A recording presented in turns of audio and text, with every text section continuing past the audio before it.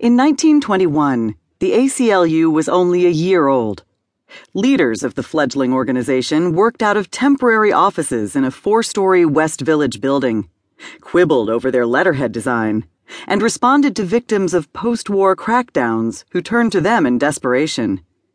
The office phone rang incessantly with callers reporting police raids of labor union meetings, courts upholding labor injunctions, judges approving the incarceration of conscientious objectors, and mobs attacking blacks, socialists, and union organizers. Busy as they were with these pressing issues, ACLU leaders did not hesitate to act when police interfered with a birth control meeting. It was not just any birth control meeting, but the crowning event of the first American Birth Control Conference, hosted by Margaret Sanger.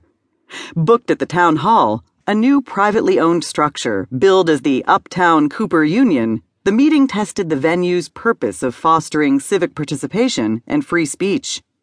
But the morning after the scheduled event, ACLU leaders read with outrage that police had stopped the meeting and arrested the speakers, possibly at the behest of Catholic Church officials.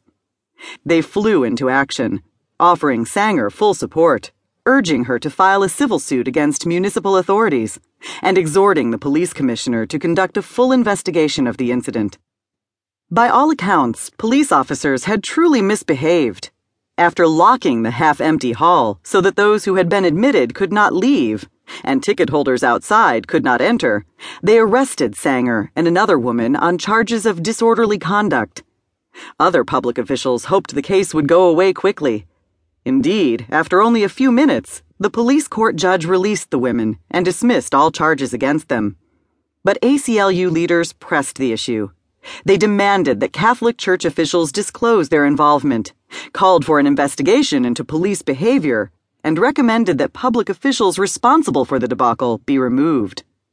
Until we came to her defense, recalled the ACLU's field secretary, Lucille Milner, Sanger fought for the right to speak about birth control almost single-handedly.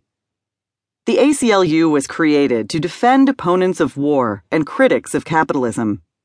Why then did its leaders come so readily to the aid of birth control activist Margaret Sanger just months after its founding? What sexual experiences and values did ACLU founders, who would pioneer the creation of sexual civil liberties, bring to their work? Answering these questions requires visiting the social and cultural milieu inhabited by the men and women who created and led the early ACLU. Peeking into their daily and intimate lives reveals the profoundly gendered personal relations and politics from which the organization emerged